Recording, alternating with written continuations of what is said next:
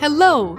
You are listening to the Plumfield Moms, and this is Saturday Morning Coffee.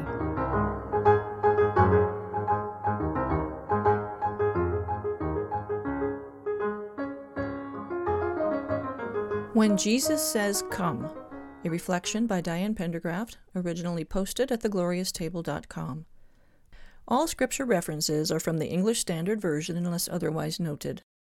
Quote, "Come, everyone who thirsts, come to the waters, and he who has no money, come, buy and eat. Come, buy wine and milk without money and without price. Why do you spend your money for that which is not bread, and your labor for that which does not satisfy? Listen diligently to me, and eat what is good, and delight yourself in rich food. Incline your ear, and come to me. Hear, that your soul may live. And I will make with you an everlasting covenant, my steadfast, sure love for David." Isaiah 55, 1-3. When I was in 2nd grade, I read a story about a boy who was tired of his mother calling him when he was playing. She always had something for him to do that wasn't as fun as whatever she was interrupting. He determined that the next time his mother called, he would pretend not to hear her. It wasn't long before he had a chance to implement his plan. His mother called his name several times, and he stubbornly ignored her until she gave up. Later, when he finally decided to go home, his mother told him it was too bad he hadn't heard her. The ice cream truck had come by, and she had wanted to buy him a treat. The story didn't need to end with a stated moral. I got it. I think I remembered that story for over 50 years because at the time it seemed so incredibly naughty. I couldn't imagine doing something that deliberately disobedient to my mom.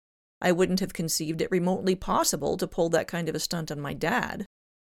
Jesus said the kingdom of heaven belongs to those who come to him like little children.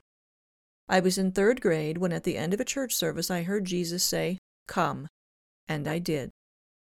Which doesn't mean that ever after I responded promptly every time I heard him calling. Why not? I know him as my good shepherd. I know he'll lead me in green pastures and beside still waters.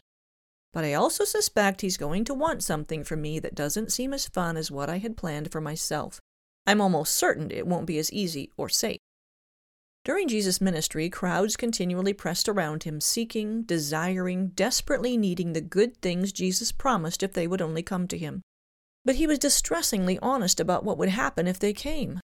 Quote, "Come to me, all who labor and are heavy laden, and I will give you rest." End quote. Matthew 11:28. Oh, how good that sounds. Why would I refuse? Well, Jesus immediately starts talking about his yoke. A yoke means work. I want rest, not a yoke. Jesus said, quote, "I am the bread of life. Whoever comes to me shall not hunger, and whoever believes in me shall never thirst." End quote. John 6:35. Who wouldn't think that's a great deal? But he goes on to say, quote, "Whoever feeds on my flesh and drinks my blood has eternal life, and I will raise him up on the last day. For my flesh is true food, and my blood is true drink." End quote. John 6:54. Jesus didn't soften the blow when he saw that this statement offended many of his followers. Rather, he reminded them that he had already said no one could come to him unless the Father granted it. At this, quote, "many of his disciples turned back and no longer walked with him." End quote. John 6:66. Does that sound hard? Try this one. Quote, "If anyone comes to me and does not hate his own father and mother and wife and children and brothers and sisters, yes, and even his own life, he cannot be my disciple.